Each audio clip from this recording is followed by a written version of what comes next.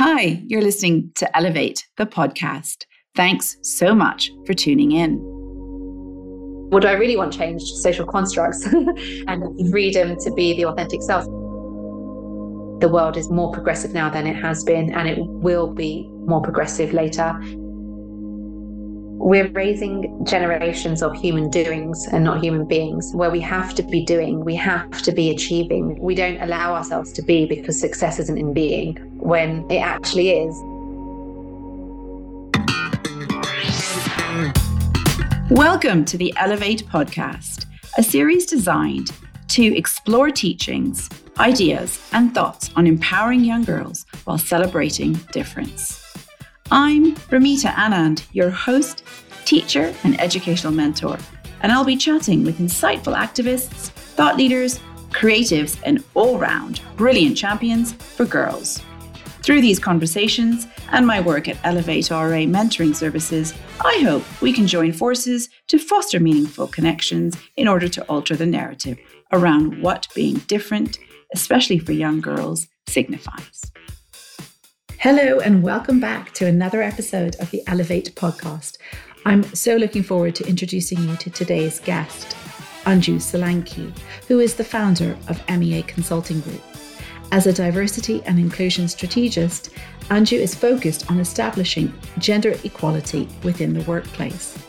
Prior to founding MEA Consulting, she gained 12 years of experience working with investment banking for Citigroup, Lloyds, and Barclays, where she successfully built her own franchise.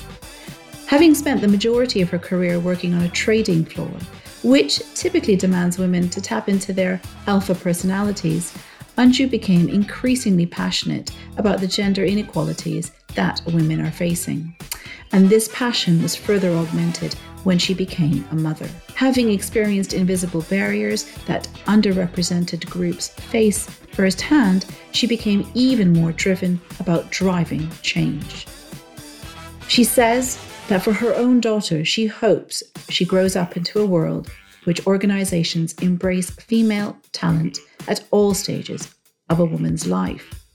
With 3 sisters of her own, who were raised solely by their mother, Anju derives much motivation from witnessing the sacrifices her own mother made to make her and her sisters' dreams become a reality. This could not be more aligned with the mission that Elevate has for our girls to grow up into a world that is much more fair and equal and embraces women for all their talents.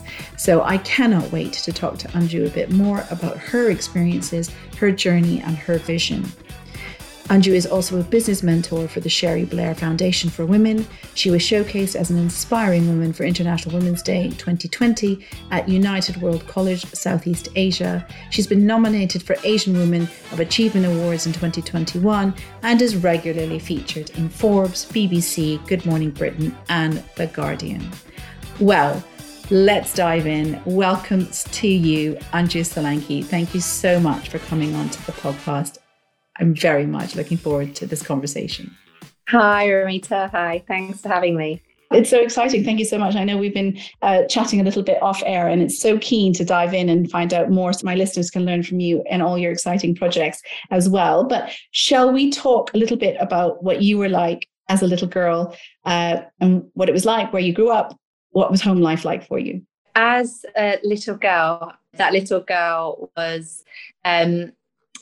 I'd say sweet on some levels, never fully believing. I would say never fully believing, dreamer, big dreamer. I was always someone who was in my own world, dreaming, thinking that everything was possible. You'd catch me daydreaming at school, daydreaming at home. So I was one of 4 girls, second child. So busy either arguing, playing, or something like that with one of my sisters. I was raised in East London with my sisters, Kat, my parents until a certain age where they got divorced, and then living with my mum. So it was an interesting life, I would say. Yeah. Very female driven. So, and what were you like as a student? How would your teachers describe you? I was always the student with potential, but never the one who met that potential. It was always the one, if she focused a little bit more, if she gave it a little bit more, energy, if she paid attention more. You were clearly too busy dreaming. Too busy dreaming. Yeah, I think so. I did have my subjects that I liked. But yeah, I think for me, I was more interested in life than school itself, to be honest.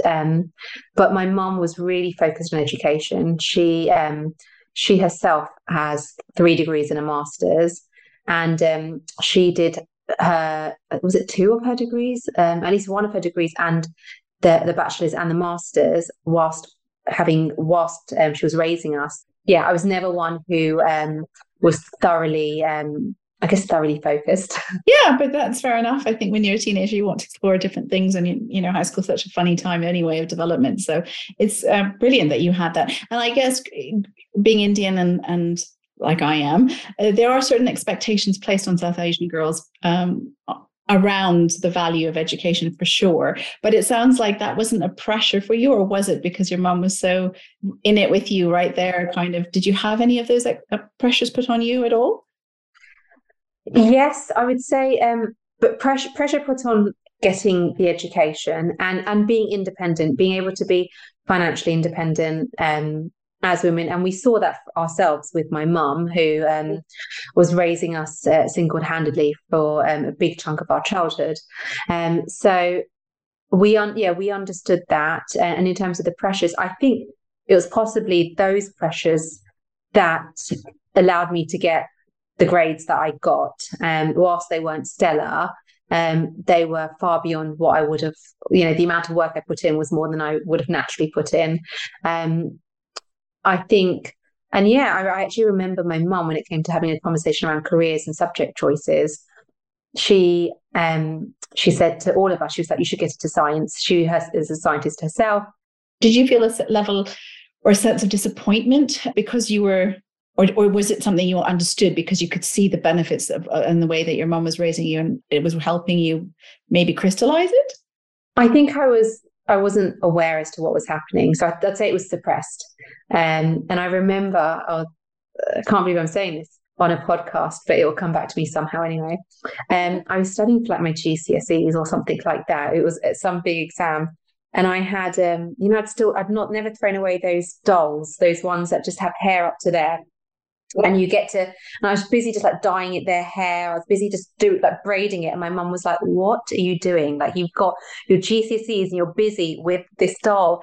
But for me, I used to love like playing with Barbies until I was quite old, but because I could cut and make clothes out for them. I used to get like leather from my dad's shop and just start trying to sew that to make trousers, or just again. And I remember doing a family newsletter once. I was like, I'm just going to sit on the computer and do like a newsletter for the family. And then everyone was like, what are you doing? But I think I was trying to find outlets for my creativity in ways that could be accepted, or do things in my own time. I'd write poems on like a notepad. And yeah, I guess it was suppressed. I wasn't aware of it. I wasn't aware that was happening. But little did I know it would find me later on in life, which it does, which these things do. Of course they do. They do. Yeah. And it's really important. So that's a really strong message, isn't it? For anyone listening now, to let your children find their passions and let them see where they take them. Because I think the chances are, if they're enjoying it, then they will make a success of it in whatever way they can. 100%. Yeah. So that was actually drive and hunger that came from, wanting to then move from maybe the creative side and that side to financial success in something, and working in a dynamic and buzzy environment, which is what the trading floor had been until the time I left, I'd say. They've said a lot in there that I think is really telling of a person's personality, but again, perhaps something that doesn't necessarily have to be there when you're a young student. But actually, when you find something that you're driven for and motivated by, as you were, you didn't stop till you got it, which you sort of didn't suggest that was a personality trait of yours when you were younger. And I wonder if it is because of the fact that you were then old enough to digest and understand some of the reasoning behind your mum's advice. Yeah, and it's actually just interesting because obviously I'm a mum as well. And just thinking about my daughter at this point in time, you just think that personalities and characteristics stay the same throughout. But for me, I think maybe also possibly some of it was when I did start working in banking, and particularly when I moved to front office positions, I was then surrounded by people who had gone to the top universities. They had come from quite privileged backgrounds. I was in a world that I didn't really feel like I really belonged in. So there was this also need to prove myself. I then most probably held on to the fact that one of the questions that never leaves you, I think, is what university you went to.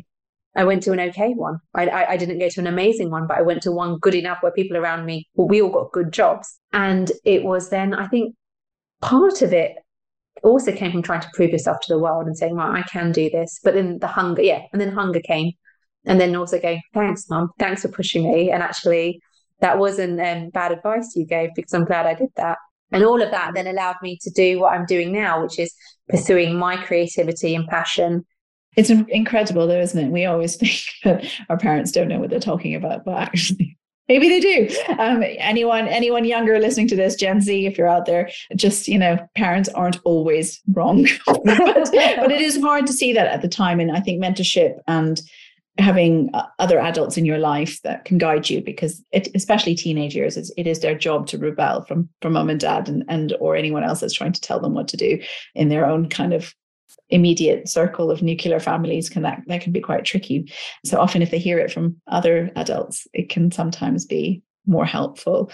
But yeah, I love the fact that you've tied in your personal experiences, but then taken what you've wanted to do as a young girl and brought it all together for yourself now, and that you have no regrets about the journey you ended up shaping the career path that you're on.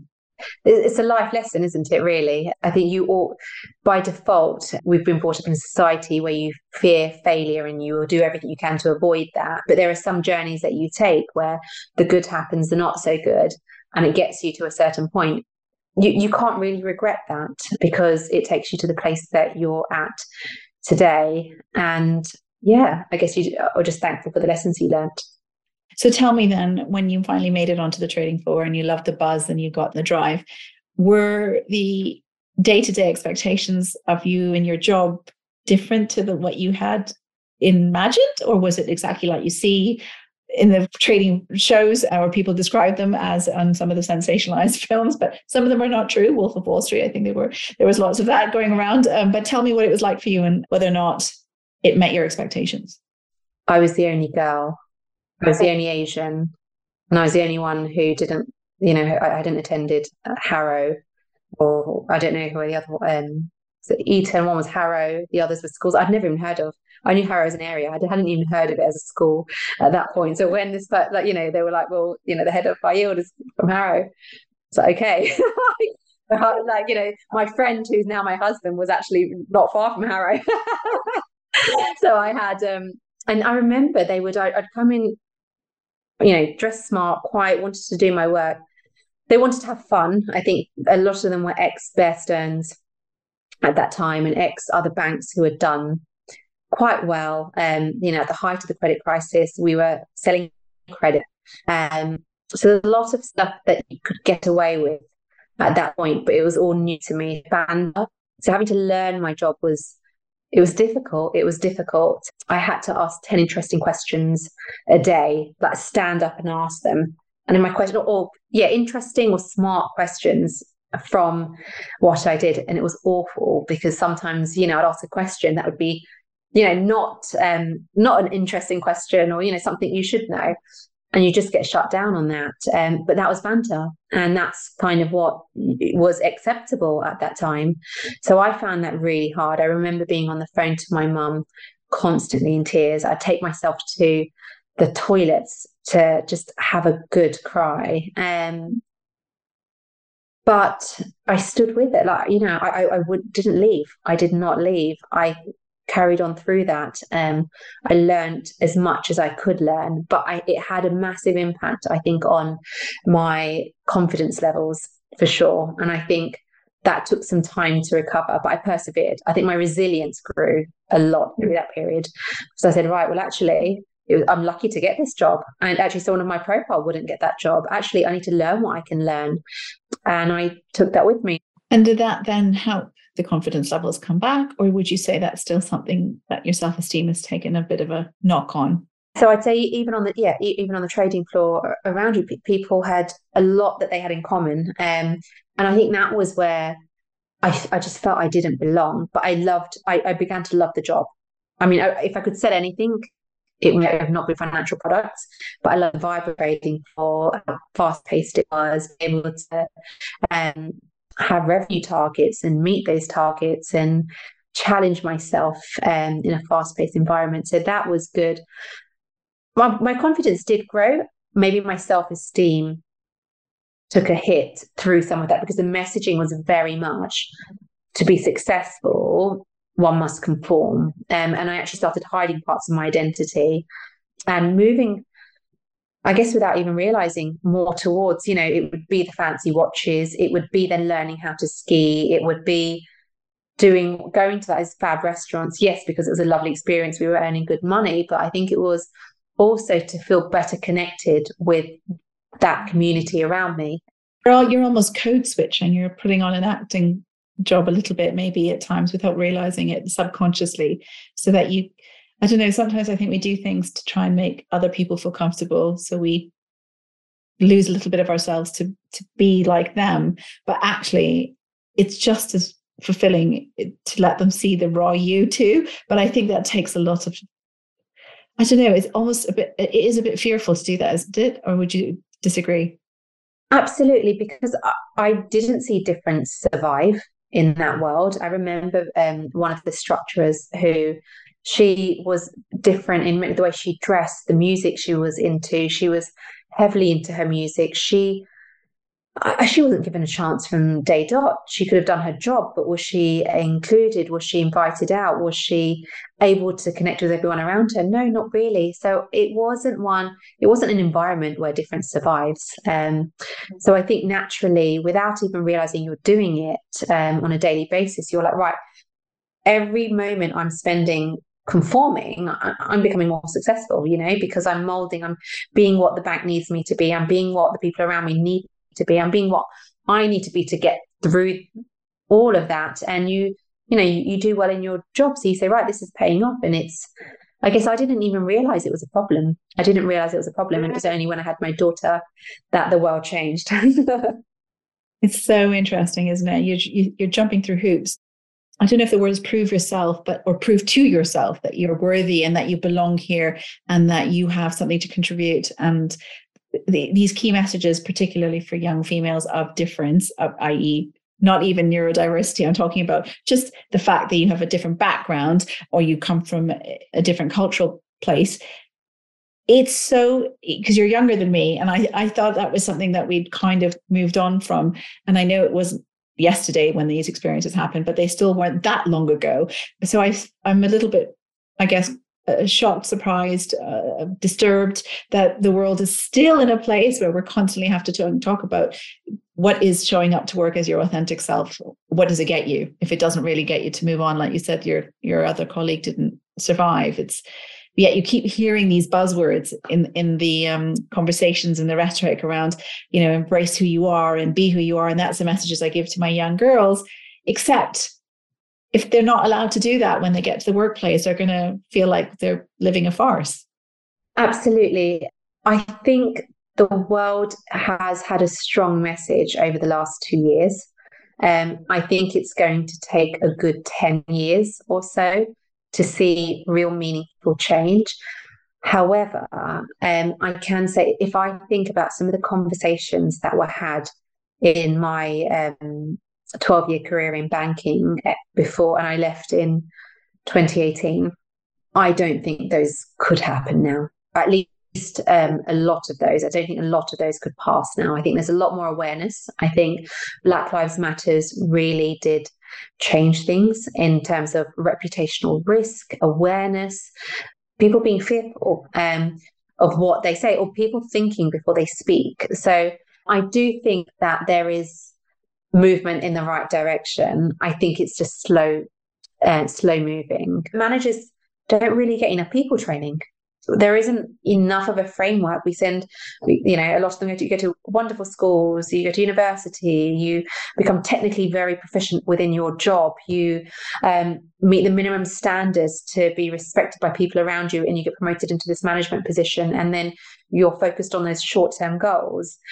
There's not really a lot of investment or enough investment that goes into people managers to be able to create those cultures, and just people who work in the workplace, knowing that they attribute to culture. I think that's really where my passion came from. It's the fact that it's such a big challenge in a way, because there's accountability on everyone. If we're to allow people to bring their authentic selves to work, we need to all create spaces that are safe enough to do so. No, it is. I think there are lovely people like Adam Grant and Simon Sinek out there talking about the frameworks with which managers can bring some of this work. And I know you're part of the movement as well. And we're very invested and aligned in our values, and hopefully getting that type of diversity, that type of inclusion at work. But I suppose if I go back a little bit to something you said earlier, is when you became a mum, everything changed. Now, obviously that physically, that's so true. Emotionally, that's so true.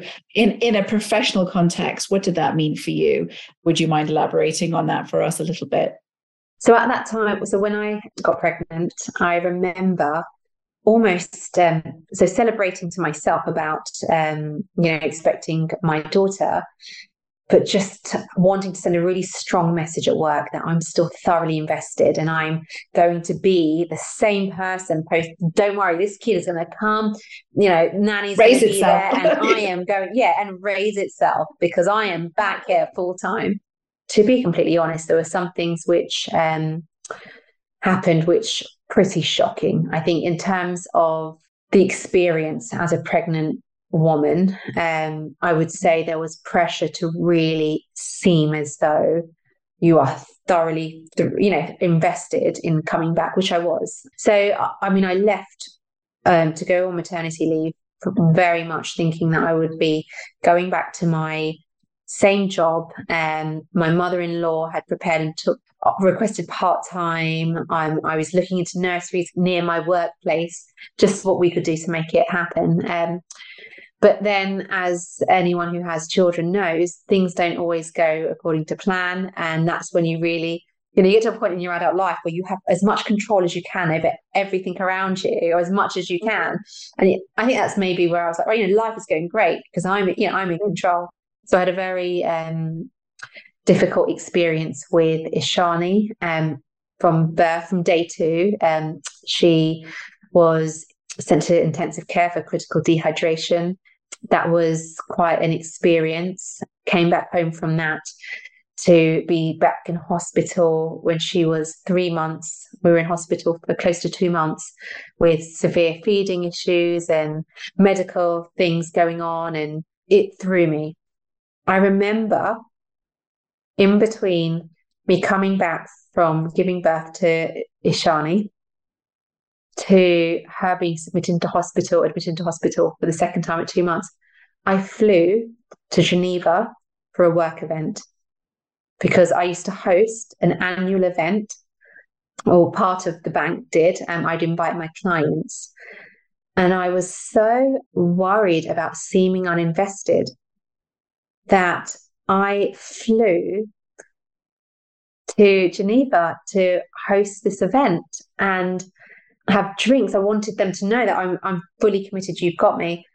And in retrospect, you just go, what? But when you're there, it was so important for me. It was really important to give that message across, that, don't discount me. I'm going to be coming back. So when I was asked to go, I said yes. But is that because there was, even if it wasn't explicit, was there an implicit expectation of you to show up for this event because it's something you planned every year? Or was it something that you think if you maybe said, I can't do this year, you wouldn't get again? Was there some sort of fear around losing the credibility at work? I think most probably fear of losing credibility. I remember, and again, this is the difficult part because, and this is what's difficult for managers too, because I advocate for effective communication. So really saying and having that conversation with, your employees who are going on maternity leave about, what they would really like, and what that would look like for them. So, some of the messaging for me around that was that I want to be kept in the loop.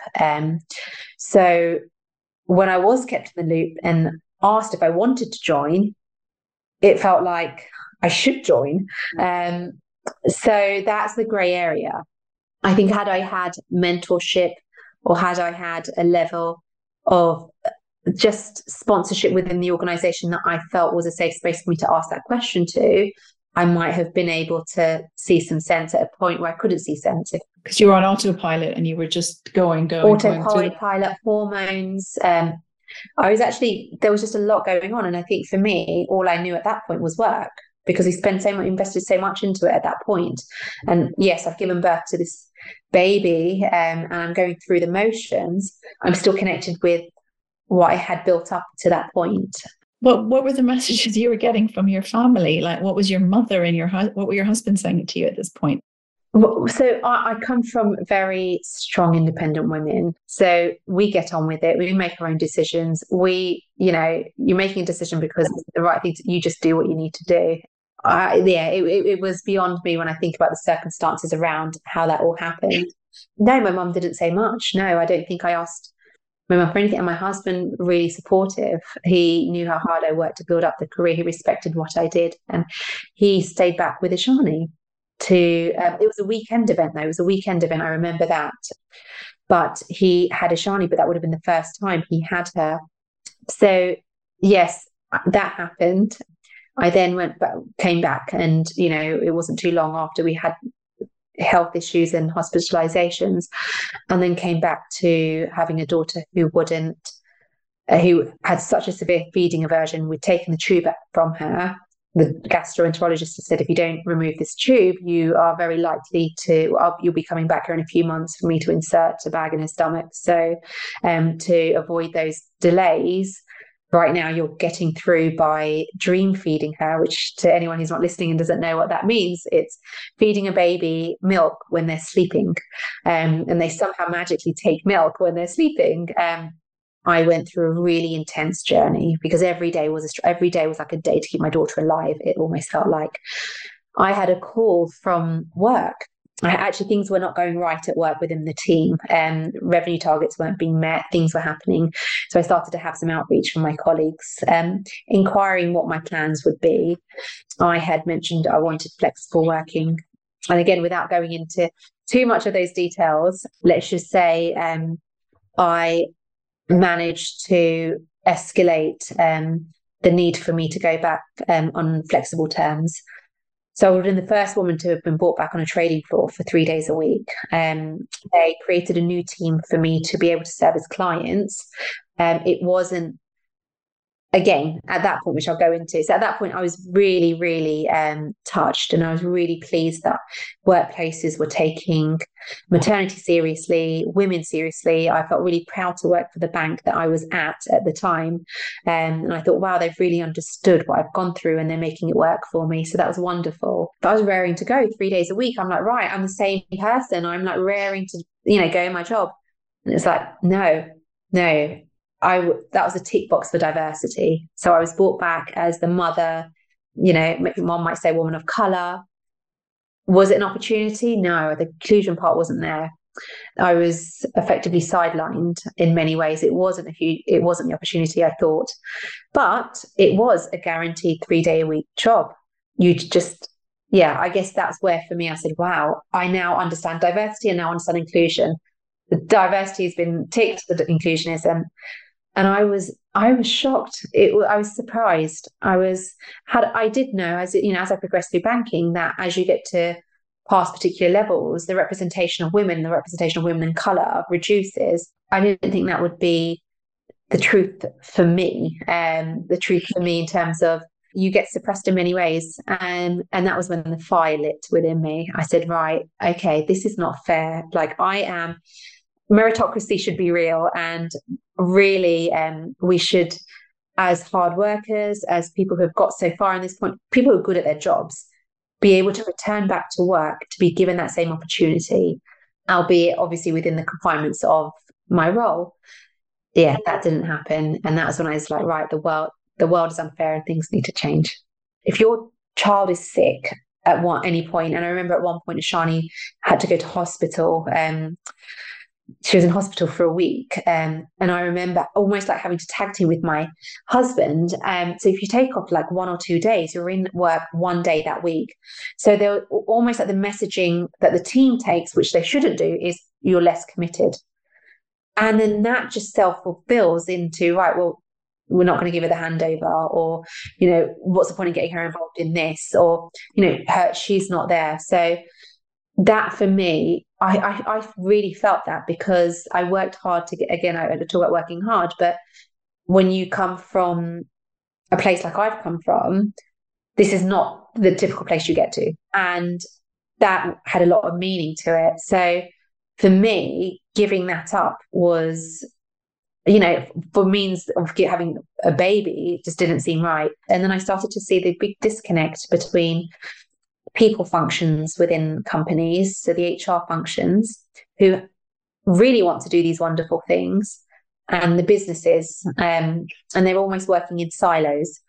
So I wondered whether there was an opportunity to bridge that gap, and really start bringing someone who had that business experience, who had personal experiences as well, to really connect those HR initiatives into the business. So people managers understand what that means. What does inclusion look like? Because it's not being practiced. So shortly after, I think it was 9 months after I returned, I decided to leave and set up something to help that change. It's amazing.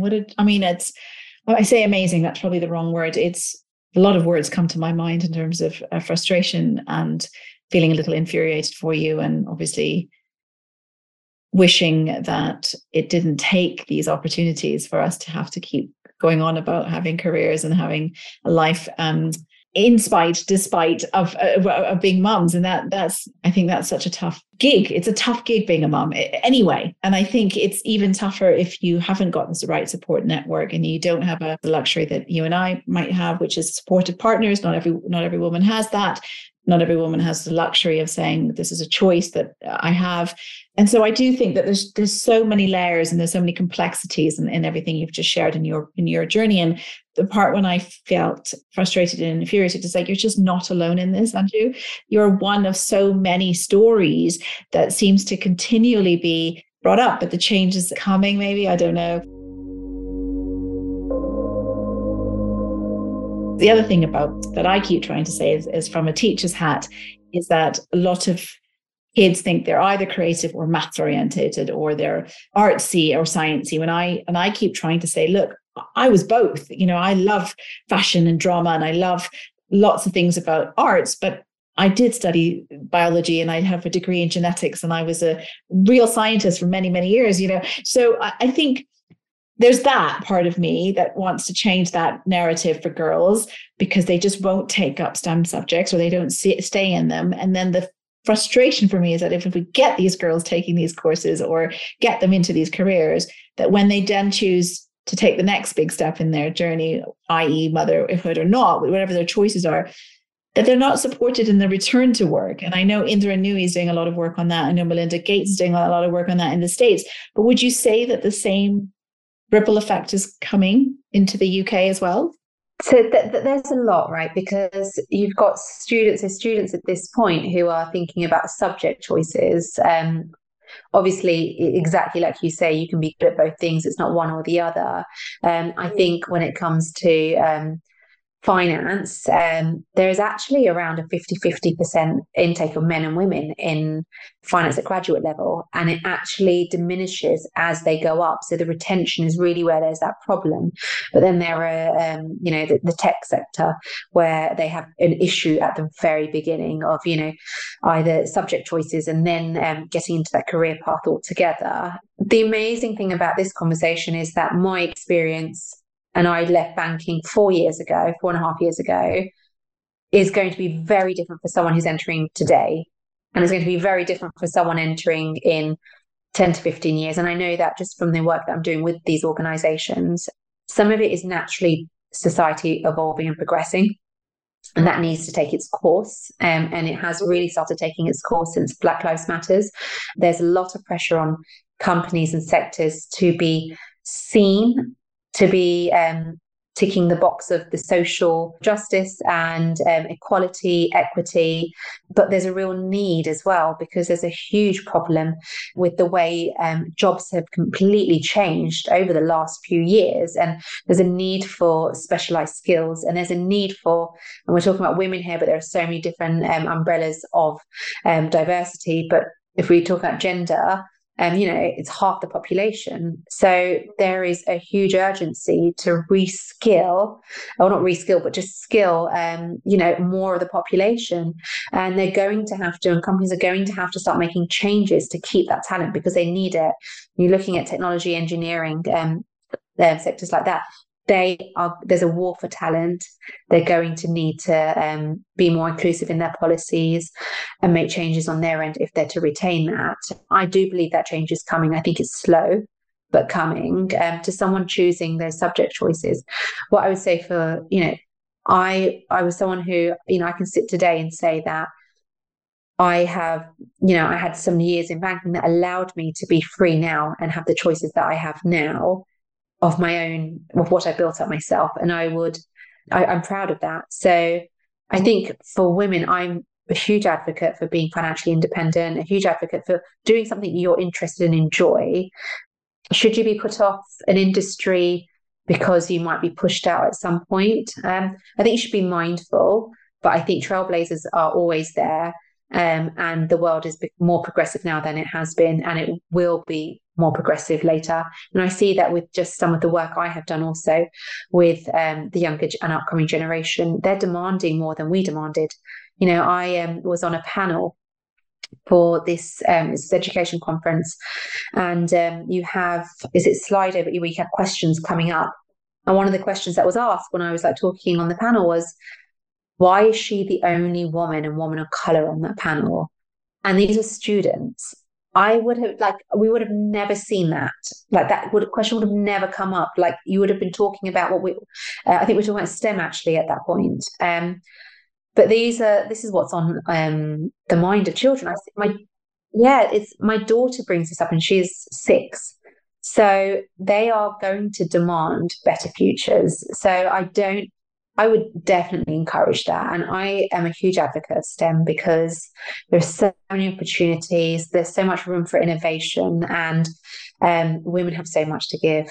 I totally agree with you. I think this is a lovely, exciting time in terms of that shift. I feel like we're on the cusp of something really exciting for young girls if we continue to support them and they feel empowered to do so. It's something I did read even in post-Me Too movement in acting and in the creative world, in the drama world, in Hollywood world, where the girls coming up now, they wouldn't have dared, the actresses the generation before wouldn't have dared to say to their producers or directors, no, I'm just not comfortable with this scene. I'm not comfortable with what you've just asked. I'm not going to do it. And that's something the older actresses are saying is really refreshing. But how lovely to witness that change. In terms of measuring success for yourself, how do you do that do you do it on a daily basis? Do you set yourself targets, goals? I mean, I know banking is a world where targets and goals are really big. It's an interesting question to ask, because I think lots of our young folks are constantly measured or asked of something in terms of being ranked or checking in with themselves. And I think that they're constantly trying to achieve more than they turned before, which is a great quality until it breaks their sort of mental their mental makeup. And I think that's a balance that I'd love to be able to talk about with you. So that's really, really interesting question, and really important topic as well. So the measures of success, right? When I was in banking, at that point, I couldn't even tell you what my values were. I wouldn't be able to roll off the tongue the way I can now. Success was seen as how financially successful you were. I think it was money played a big part, and I think I was disconnected with identity. So since then, I've done a lot of work on understanding what my own values are. So now when I think of success, it's about how much my daily life and my practice aligns with my values. And for me, it aligns much higher now than it ever has done. There's also certain things that shape you. So I don't think money will never be a thing. I think because I didn't come from much of it. I think maybe it's things that you haven't had that you seek to have. I think, I think it's really important. You mentioned your authentic self. I think success is being able to make a living being your authentic self and not wanting to escape your life through holidays. I think an annual leave whenever you can. I'm really surprised at where the business is at now compared to, I guess 4 years ago. I'm very proud of it. There's been a lot of struggles along the way. It hasn't been as easy as some people can look at what I've done and go, wow, like, in 4 years, this is where you are and you've done this. That's amazing. And it can look like a really seamless journey when it hasn't been. Entrepreneurship is super hard. So I have to remind myself of my successes every day and give myself that pat on the back, I think. And you will know this yourself as well, Ramita, like there's not someone there doing that for you, right? So it's important to back yourself. And for me, it's important to, sometimes I say, Anju, I want to live a more shallow life. We talked about, shallow again before this podcast, just because I have the weight of the world on my shoulders because I care so much about the issue. And then actually bringing in your passion like that into a job and a living can be very tough and emotionally draining as well. So sometimes I do say, I want to step back and actually just go back to the corporate job because it's actually easier on maybe my own emotional health, and it allows me to be freer in some ways, maybe for my children. And then I every time I'm like, I can't, but I just can't. I have to do this journey. And I have days where I say, right, this doesn't feel like a success because I'm not as maybe it's not aligned to my old versions of success, and I have to remind myself actually, like passion, integrity, high standards, freedom, all of these are my values, and I'm living that on a daily basis. You found your why, and you're living your why. Exactly. Yeah, that's really nice. It's amazing. I mean, you're still very young, and you've got, goodness knows, lots of time in your career to continue building your successful and fruitful business. I'm sure it will continue to do well. But yeah, it is interesting to always remind yourself when things feel like, goodness me, I can't do this anymore, that there is a bigger purpose. And I think in that way, I do feel very, very connected to you, because I do think that when the universe is calling you to give something back to others, the sense of fulfillment you get in terms of how you feel successful in a day is what I use anyway to try and mark like I did my best today. I was as consistent as I possibly could. And at the other end of it all, I still think that remembering we're all humans, because that's the part that I think a lot of young folks, a lot of mums possibly, and even dads forget, and they're on this really crazy hamster wheel that they can't get off because they're so busy trying to make it all come together. And I don't know to what end, to when is enough is enough. I don't know when you'd ever get there, because even Oscar winners will say you get the trophy and you think that's what I've been working for, but actually the next day you're already looking for your next script. It doesn't stop. And I think I listened to Johnny Wilkinson talk about the same thing. So it feels like it happens in every career, that you don't think that winning the World Rugby Cup, there could be anything more more exciting in the world for him, or a greater measure of success. And yet he was most depressed after he'd done that. And it's such an interesting reminder about how having a goal is important, but remembering that the journey is just as exciting. And I think that's what girls need to know when they're sitting these exams. Completely. And I think also we're raising generations of human doings and not human beings, where we have to be doing, we have to be achieving, we have to, we don't allow ourselves to be, because success isn't in being when it actually is. So it's really important, because it's a struggle, like you say, parents, all generations. So for the younger generation listening, I think they have pressures that are even higher than we've had. And I think it's important for them to try to have that understanding that there's no end to those, achievements and goals that you put out. And I think it is just being your best self. That's what I tell my daughter.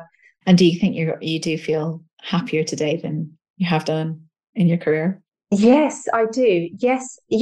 And it's still, like I said, it still comes with its challenges. I feel more fulfilled today. This is the hardest I've ever worked. Like and I worked in banking, which was hard work. But entrepreneurship is something else. It's another beast of itself. And then doing that and managing family life. So I would say I work harder now than ever, but this is more fulfilling. Again, I think it's also reminding oneself that you don't get to a destination and the box is ticked and you're there. It's a constant learning journey and trying to enjoying the journey. I think that's the most important thing. And knowing that if you do get to your place of success, the hard work will still be there. You'll still have good days and you'll still have amazing days, So it's just saying that, right, this is fulfilling parts of me that other things aren't, and enjoying the ride.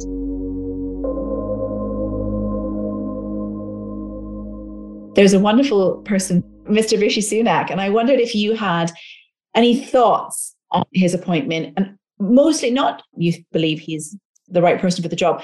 I'm more interested in what you thought the media was making of it all, and what you think in terms of, yes, you said there's been progress and yes, there's change.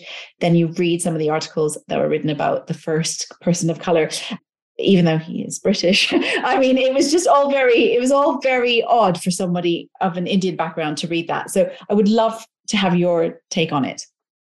My personal take, when he was appointed, and again, this is irrespective of political beliefs, but just that feeling of representation. I mean, you can bring it back to childhood when the first Indian family came on EastEnders and we were like, wow, to watching, is it East is East, that Indian footballer, and representation there.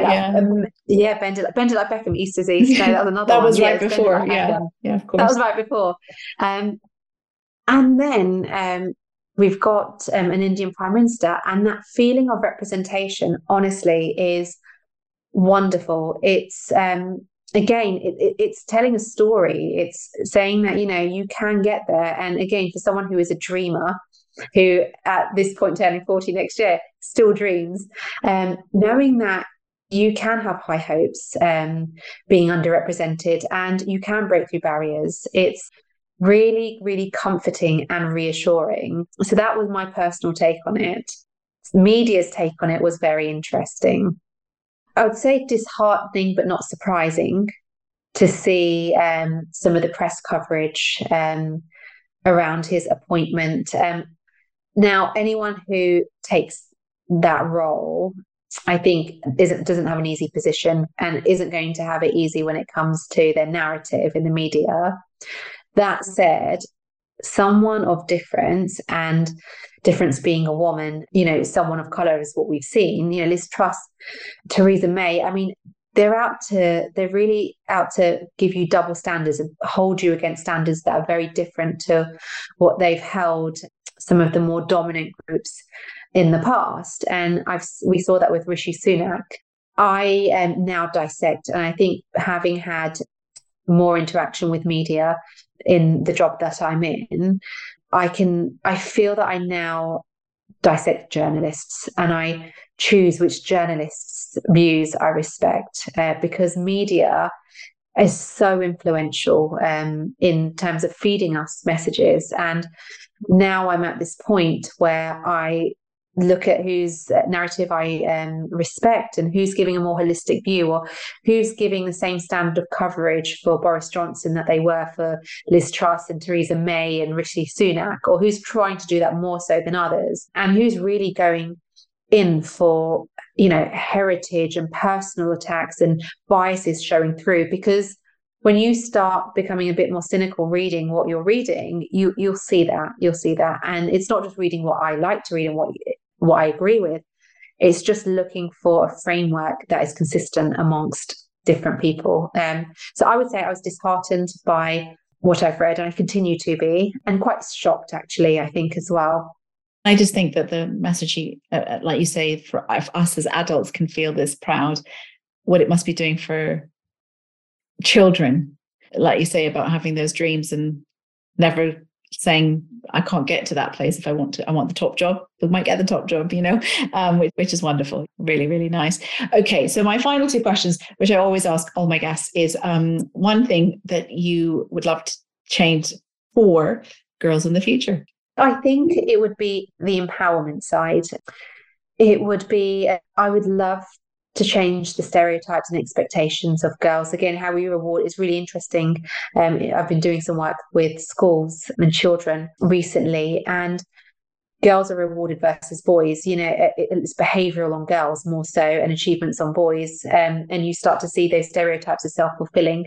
I would love for self-handicapping to be removed, and that is girls limiting themselves on their own aspirations and potentials based on social constructs. So what do I really want changed? Social constructs and freedom to be the authentic self. So I don't want girls to change one bit. I want the world to be able to value them for who they are and qualities that they bring. We are not all the same. And I think we don't have to be all the same, where there are, I think, certain traits of, and again, this has been maybe heavily focused on girls and women more so. And that's not who I just only advocate for, but talking about girls, I would say a lot of them have, we've seen it even in leadership, girls turn into women those who get into leadership roles have displayed what we call transformational leadership and used more, I guess, emotional intelligence and some of those softer skills, which in the past haven't been valued as much. And I really hope that changes, because women are amazing communicators, have this amazing ability to, and again, not stereotyping everyone, but, many of them have these wonderful softer skills, which play huge roles in people's lives and can play huge roles in business. And I hope that's valued going forward, so they don't have to conform to be successful.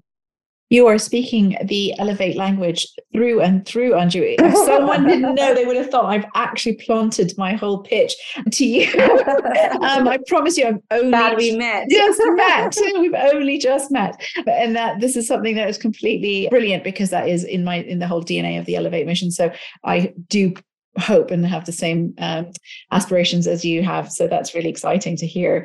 And then if you could go back, Anju, whisper something to your teen self today, knowing what you know about everything that's unfolded, but you can't change anything. I'm not asking you to change anything, but you could go and give yourself a message as a young teen girl. What would you say to yourself? Believe in yourself through it all, through failing an exam, passing the exam, through trying to get the next job, to not getting the next job, believing in yourself the whole way through and not seeking validation from external sources, including family. Oh, that's a fantastic message to end on. Young girls everywhere, you're so lucky to have people like Anju in your corner, and not just young girls. I know the work that you do is a much broader sense of the population that you look after, which is so inspiring and so wonderful.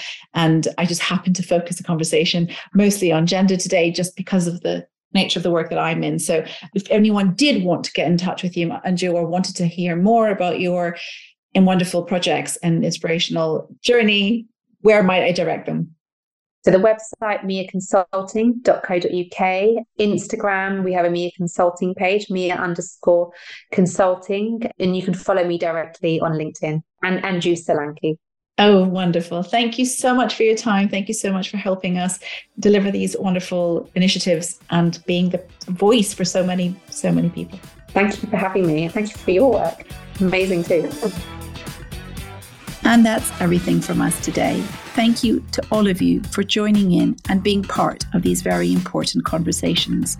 I hope you will continue to support our cause by sharing the podcast to raise awareness with others. If you get a moment and could rate and review the podcast, I would also be hugely grateful. I'd like to extend a very big thank you to Ryan Prestipino from the Pine Studios for all the hard work that he does to help me bring this podcast to all of you. Until next time, stay well and speak soon. Bye for now.